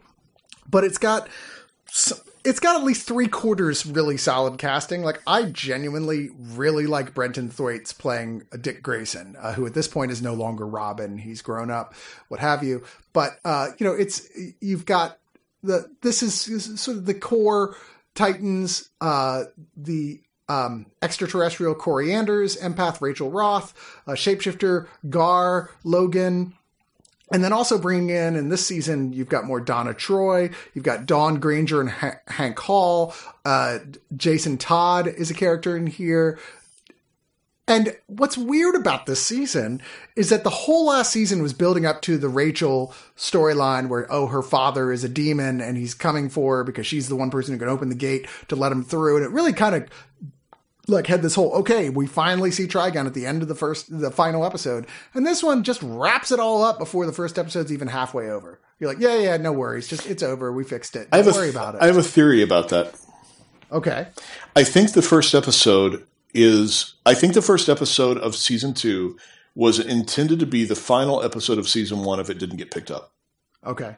That's my theory, because it even ends with everybody saying goodbye to each other. And I was like, what season 1 opener starts with everybody going, well, let's all go our separate ways? And I was like, that's such a weird way to start your season 1 that I went, it had to have been intended to be the ending if it didn't move forward. It is odd though. Yeah. Like I said, it's the whole season builds to it, and it's a cool storyline. That's always been one of the biggest storylines in the Teen Titans that has been explored multiple times in the comic books. And to just sort of brush it off and go, oh yeah, but what you guys really want to see is Deathstroke, who is, that story is the main villain thing of season 2. I felt like my time was wasted with the first season, I knew you hadn't watched the first season initially, and I handed you both seasons. Did you watch both? I did not get around to watching both. Here's what I did. I watched the first and last episode of season 1 and the first and last episode of season 2.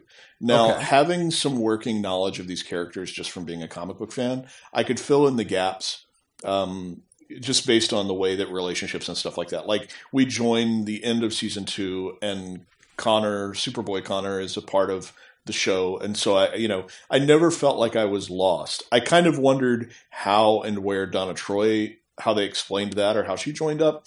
But that was really the only piece. Oh, I do have to say the Jericho stuff at the end of season 2, I was just like, I have no idea what's going on there.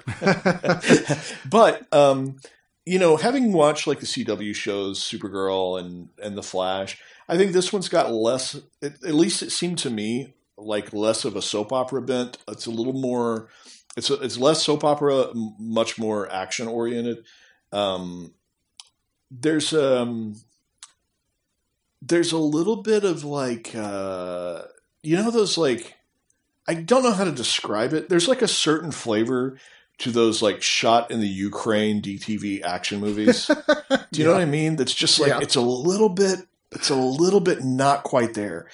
And I'm not sure why, because I'm watching it going like, it's well shot. It's well staged. I'm not sure what's missing that gives it that feel of sort of what slick DTV action movies feel like.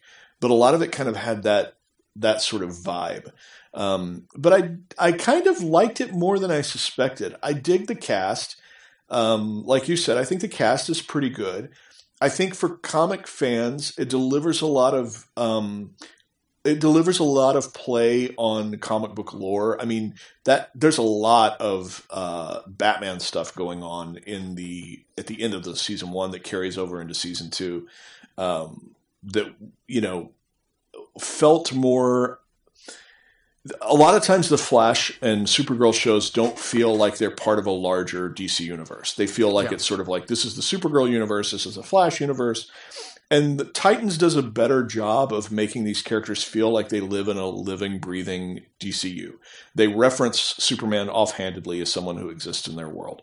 They make, if they make allusions to stuff, it feels smartly threaded, not necessarily like name drops, but it feels like they're talking about this or discussing this because this is the world that they live in and this is the reality that these DC characters live in. And I appreciated that too. I thought it was pretty good. Having just watched the 4, I didn't expect it to be something I'd be, it's funny because I say as a comic fan, like you think, oh, it's a given that Golston would like any comic TV show ever, but it's actually I'm kind of a hard sell on him. And I have to say that I walked away after these 4 episodes more interested in watching the series as a whole than I was to start with. Fair enough. Well, we obviously aren't going to see each other in person for a while, so you'll have time to watch them if you so choose. I will tell you, like I said, the first season. Overall, I was like very forgiving of it. There were things I didn't like, but on the whole, I was like, that wasn't bad. I want to see what happens next.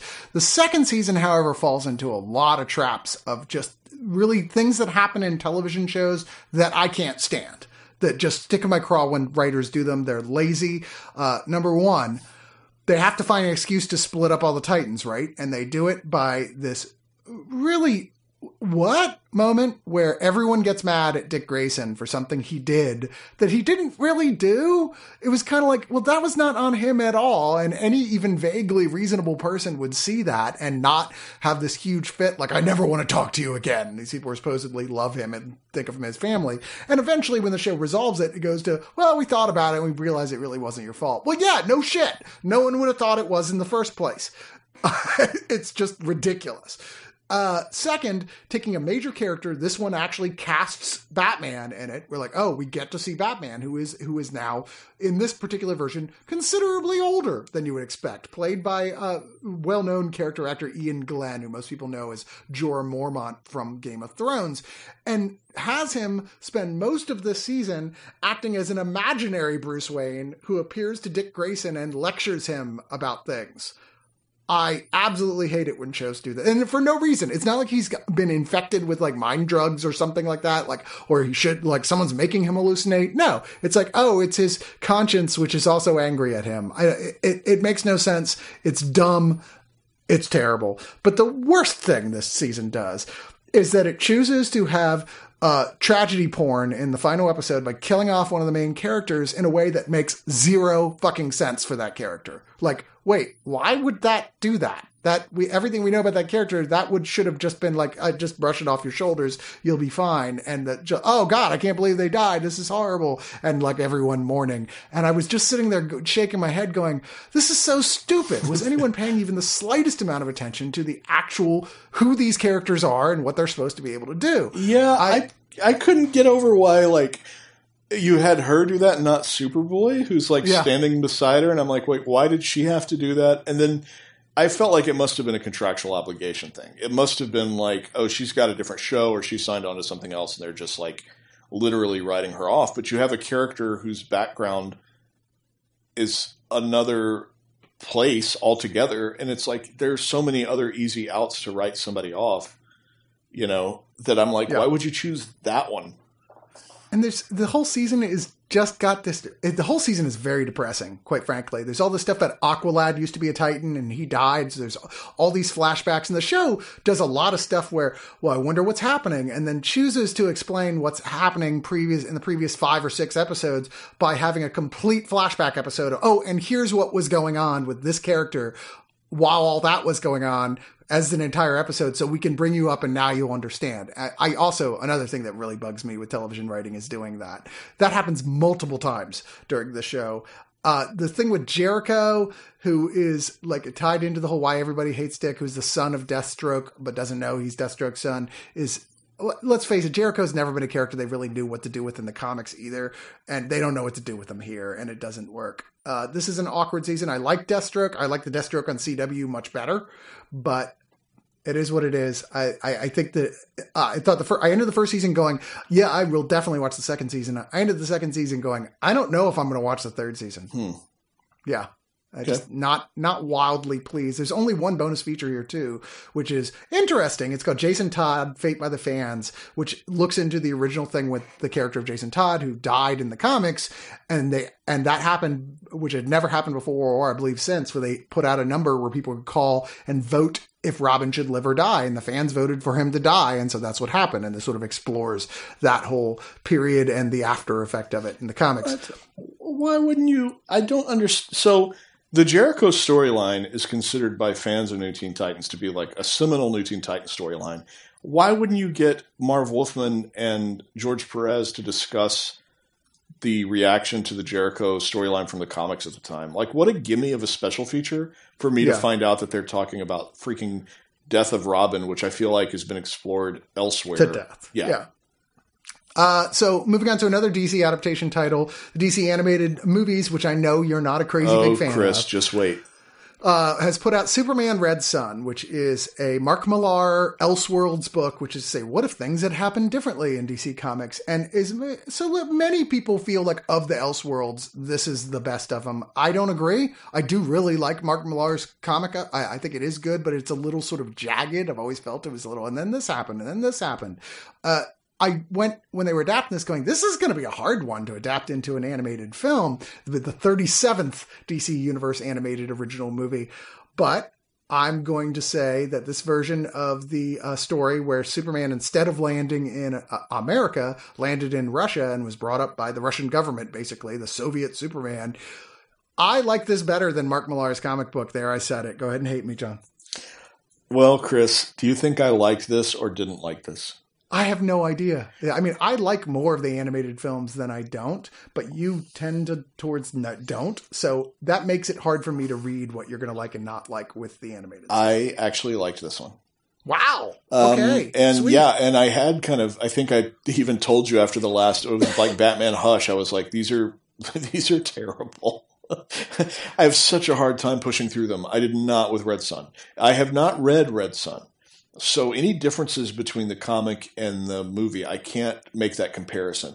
I do find that it has some of the problems that I have with some of the direct adaptation stuff, which is that it's weird when they adapt it because they end up changing things that maybe don't necessarily need changing, but then they don't change stuff that does need changing. And one of the things that they typically don't change is that if a 4-issue comic is being adapted, typically each individual issue will have its own threat and arc, and then there'll be like sort of a B storyline. When they adapt these things as screenplays, really the B storyline should become the A storyline because it's the thread that continues issue to issue to issue. But what you end up with are these weird movies that feel like they could be aired on television as individual episodes. Like, okay, now we're in the Batman episode. Now we're in the Green Lantern episode. Now we're in the... And I don't understand why they still stick to sort of that issue by issue structure when they reform these things. That said, even though this one still felt episodic, I liked this one more than typical. I thought it was interesting. I thought the concept was interesting. I thought the execution was always interesting. It kind of always had me thinking the whole time I watched it, which is really rare for these animated films. I would honestly put this like with some of the better of these DC animated movies. I've only probably seen. I've got. You said there were 38 of them, 37 of them. 37. Yeah. I've probably seen half. So maybe that's not fair of me to say, but to me it was one of the better ones that I've seen. It is for me as well. I'm going to hold this up as one of the best ones that I've seen, and partially because it is a really solid story to begin with. Millar's conception of the story and the events that have happened are really interesting. I feel like this has a bit of trouble getting over the fact that is kind of jaggedly told in bits and spurts of like, and then this event happened and this event happened, but it does it better in that way than the comic of feeling a sense of some continuity as a story. As well, the comic constantly has like everything Lex Luthor does is like, well, he's still Lex Luthor. He's evil. We know he's doing it because of his nature. And I like that this kind of gave him the benefit of the doubt a little bit more, where it was like, you know what? It's a parallel universe. Different things happened. Lex did different things. I kind of like what they did with Lex Luthor's character considerably better here than what they did in the comic book. He's a more interesting character. Mm-hmm. Him and Lois are more interesting characters here than they are in the comic book. I think this is a lot of fun. This is very, especially if you've never read this, you're going to see a lot of stuff you're just not expecting at all. A lot of surprises. The stuff they do with Batman as a character, who's sort of an anti-Superman, anti-fascist character in Russia, is really great. I thought this was well worth seeing.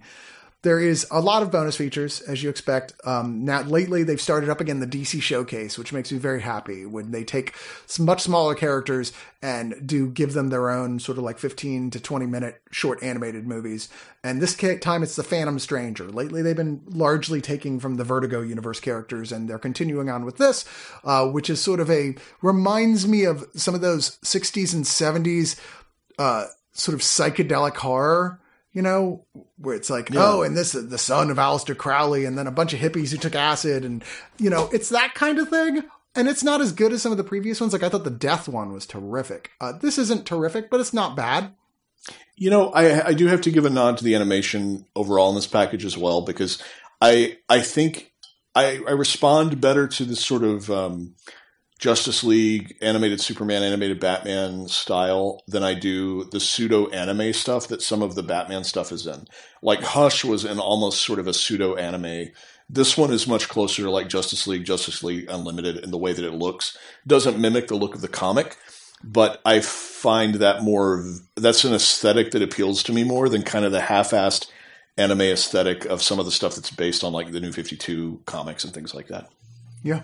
I actually completely agree with you on that. There's also Cold Red War, 17-minute behind-the-scenes featurette, which looks at translating the comics animation, looking at the real-life stuff that inspired its story during the Cold War, a lot of vintage art and what have you, with a look at like the artists, some history professors, DC Animation creative director Mike Carlin, who has also turned into kind of a weird sort of kind of friend of mine lately online, weirdly.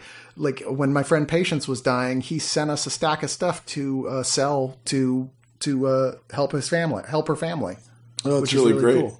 He was the editor of the Superman books in the 90s when Superman books were like some of the best they've ever been. I mean, he was overseeing that whole line when they were sort of all interconnected. Yeah. There's also a motion comic that is just like the first book of the original Red Son, and it's terrible, and there's no reason to watch it. Just to put that out there.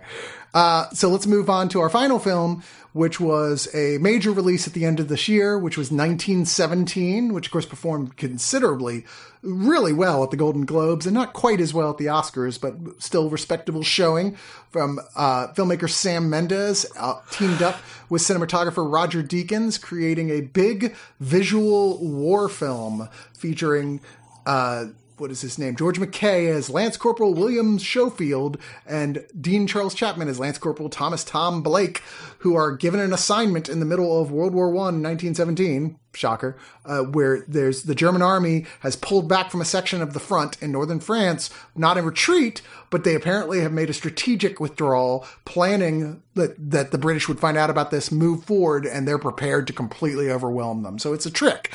And they've just found this out. The attack's going to happen in like 24 hours. So these young soldiers are ordered, you've got to run across war lines and get to the front and give them this message: do not attack before 24 hours go up. And as it is, this is a visual film fans movie. It's certainly not, there's nothing wrong with the script. It's just not wildly complicated. It's tropey, but not insultingly tropey. It has some nice, it has a few nice emotional moments, but it doesn't go overboard with that either. It's kind of like a series of sequences that are supposed to make you go, wow, from how they're filmed, which gives the illusion of one long continuous shot, with the exception of one sequence in the middle where he passes out. But at least it creates rather convincingly the illusion that the camera has never stopped filming the whole time through this run of never repeating a set, because he's running across, France.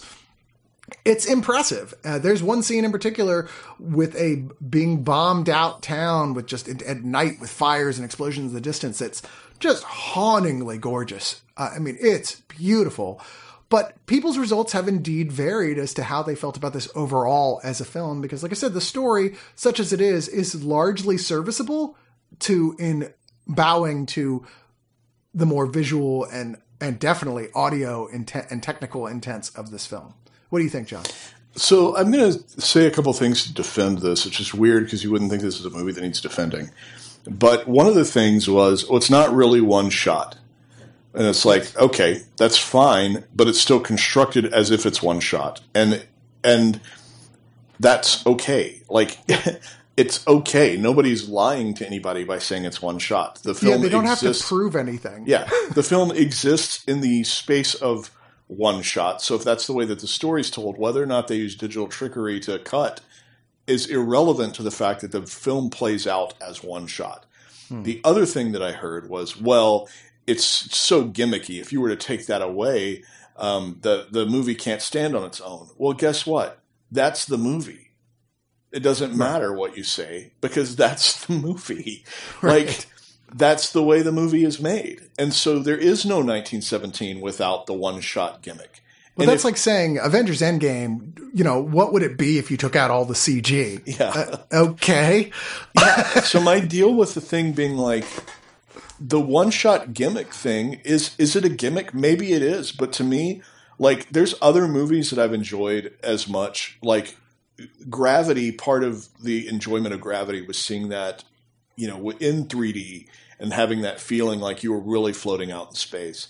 And yeah, that's a gimmick, but it's still part of the enjoyment of the film that's being put in front of your face. Like, the reason that the movie is constructed in one long take is because it's telling the story that way. And it's like that it's a magic trick. So to me, I was marveled by not the story of it. I wasn't like, what a fantastic war story that really has deeply educated me on the horrors of World War I. Instead, I was like, what a crazy magic trick of a movie that follows these characters in real time from point A to point B. It's very, very simple. It has suspenseful sequences. Ultimately, yes, it's a movie about somebody delivering a note. It's a movie about somebody passing a note in maybe the most dire situation imaginable. But I'm not as concerned about the structure of the narrative as I am about the experience of the film. And I think this is one where some of the film fans, it's okay not to like it, but I think some of the film fans were so focused on its adherence to telling a complicated story about World War I or something that they saw as trying to be lied to or tricked by the film's gimmick. And I'm like, it's all part and parcel. The movie is the journey. The movie is leaving out of one bunker and making that trek for 2 hours to the foxhole you're supposed to deliver the note in. That's the film. So if you don't like that story, or if you feel like it's a gimmick, then this isn't for you, because that's what this is. I really enjoyed it. I don't know. I wasn't overly familiar with the actors. I think that there's I think if I have any knock on the film, that I'm trying not to spoil it. There's a character that is, you spend more time with one character than the other. Mm-hmm. And it wasn't like, it was a situation where I liked the interplay. And I would have, I didn't know that we were going to kind of just be, at some point, dealing with a single character. And I don't know but that's kind of, even that's kind of Monday morning quarterbacky of me, because that's, that's nothing they can fix about the movie. It's just the way that it is. And it's almost a testament to it that I enjoyed their interplay so much and enjoyed going on the trip with both of them. Yeah. When one of them was removed from the equation, that the movie lost a little bit for me. It's just more of speaking to the actors themselves, and that I liked spending that time with them before things changed. I agree with everything you said. I think this is a tremendously entertaining film. I disagree with some critics who've both said the criticisms that you were exploring. I disagree with those criticisms, and I disagree with those who call it one of the greatest war films ever made. It's not. There's a lot of better war films than this, but Is there a war film that's as visually arresting as this film is? Probably not. It is definitely unexperienced, and call the story elements gimmicky if you want. I didn't see them that way, but clearly they're not the primary focus of this film. Like I said, they're serviceable. They're a little tropey, but not annoyingly so. It gets you to where you need to be to make this an exciting experience, and it is a very experiential film, and I do think it's well worth watching, and I think it's well worth watching in 4K, which is one of the options of the way you can get it. I mean, like I said, it's just beautiful looking, and the 4K transfer, it's both audio and visual is 10 out of 10. It's as good as you're going to get. It's a showpiece film for having a great home theater system. Yeah. No question about it. There's a decent amount of bonus features on here, most of them relatively short, with a look at the screenwriting process, a look at how they did the consecutive shot illusion, the movie. All of it's put together in sort of a like as if it was one documentary, but you can watch it where just play them all, or you can watch them separately.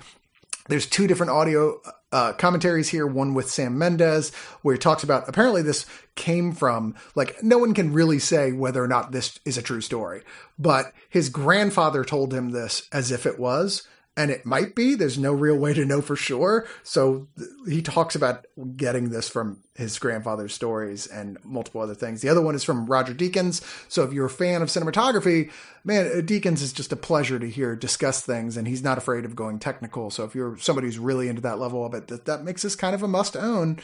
Now we have the big question. You know what the big question is, John? What's your pick of the week? What's your pick of the week? Okay, my pick of the week is not even my favorite film on this list. I mean, we've talked about some like 16 Candles, or that are a perennial favorite, or 1917, which almost cracked my top 10 list. Instead, my pick is I'm picking this because it's underseen and it deserves a wider audience. So please don't say Veronica. If me making this my pick of the week means that more people get to see and enjoy this film, then that is what I'm going to do. And so my pick of the week is Just Mercy. Wow. Okay. Again, there are movies on here I like more, but you're such an underdog guy. I'll pick the underdog. Well, 1917 doesn't need me to advocate for it, and 16 Candles as well. But I feel like if there's any movie on this list that we've talked about today that's deserving of more eyeballs that didn't necessarily get them, it's Just Mercy. And it also has such a generic title. I had a hell of a time trying to remember the name of this movie. But yeah, so Just Mercy. Sorry. No, you sold me. I was questioning you, but when you started going into it, I'm like, okay, that's fair. All right. Well, that wraps up this Digital Noise. Big thanks to John. Don't you have an epic length one? What'd you say? What? Don't you have a pick of the week? No, I'm going with you, Just Mercy. Oh, okay. Okay, cool. You're right. That was the correct choice. All right. Is there anything going on online with you? Like, are you presenting I know a lot of people are doing theater and comedy stuff online for people to see. Are you doing anything like that right now? I am not. I'm taking the tentative steps towards writing my first comic. I'm doing like a 1-page illustrated like pitch page that would be sort of like almost like an ad for the comic that doesn't exist. And then I think I'm going to start writing scripts for that pretty soon. It's an idea I've had for a while. It's it'll be interesting. It'll be interesting to see if I go. I have to say it out loud enough to be held accountable to actually completing the work. So I'm going to say it here. I am working on my own comic. We'll see where it goes. Okay, I can't wait to see it. And you are doing the writing for that, or the drawing, or both? I hope to just be the writer. I don't necessarily want to draw it, but I'm drawing a 9-panel sort of pitch page. It kind of tells one complete story, and it lets you know what I want the comic to be about. So it reads as a page. It reads as a page of the comic, but it's almost like an ad. And I've already started work on that. All right. That sounds great. Well, let us know when it's out there so people can pick it up. They can follow me on Twitter at Golson, GHOLSON, if they want to see it when it finally does exist. Right on, brother. Well, I hope you stay safe, and I hope everyone else out there stays safe. Stay inside. There's no end of entertainment to keep you in there. I don't want to hear any of that. I'm so bored. How are you bored? There's just an endless amount of entertainment online, even just completely 100% for free, much less if you pay for any streaming services, free books, free movies, free comics, all sorts of stuff. Don't be bored. If you've seen everything that you know you wanted to see, then start exploring things you don't know as much about and look into those things. Now is the time when you start going, hey, I'm going to learn about a whole section of like entertainment that I never really looked into before. Now's a great opportunity to expand your the width and breadth of your experience with art. So stop complaining.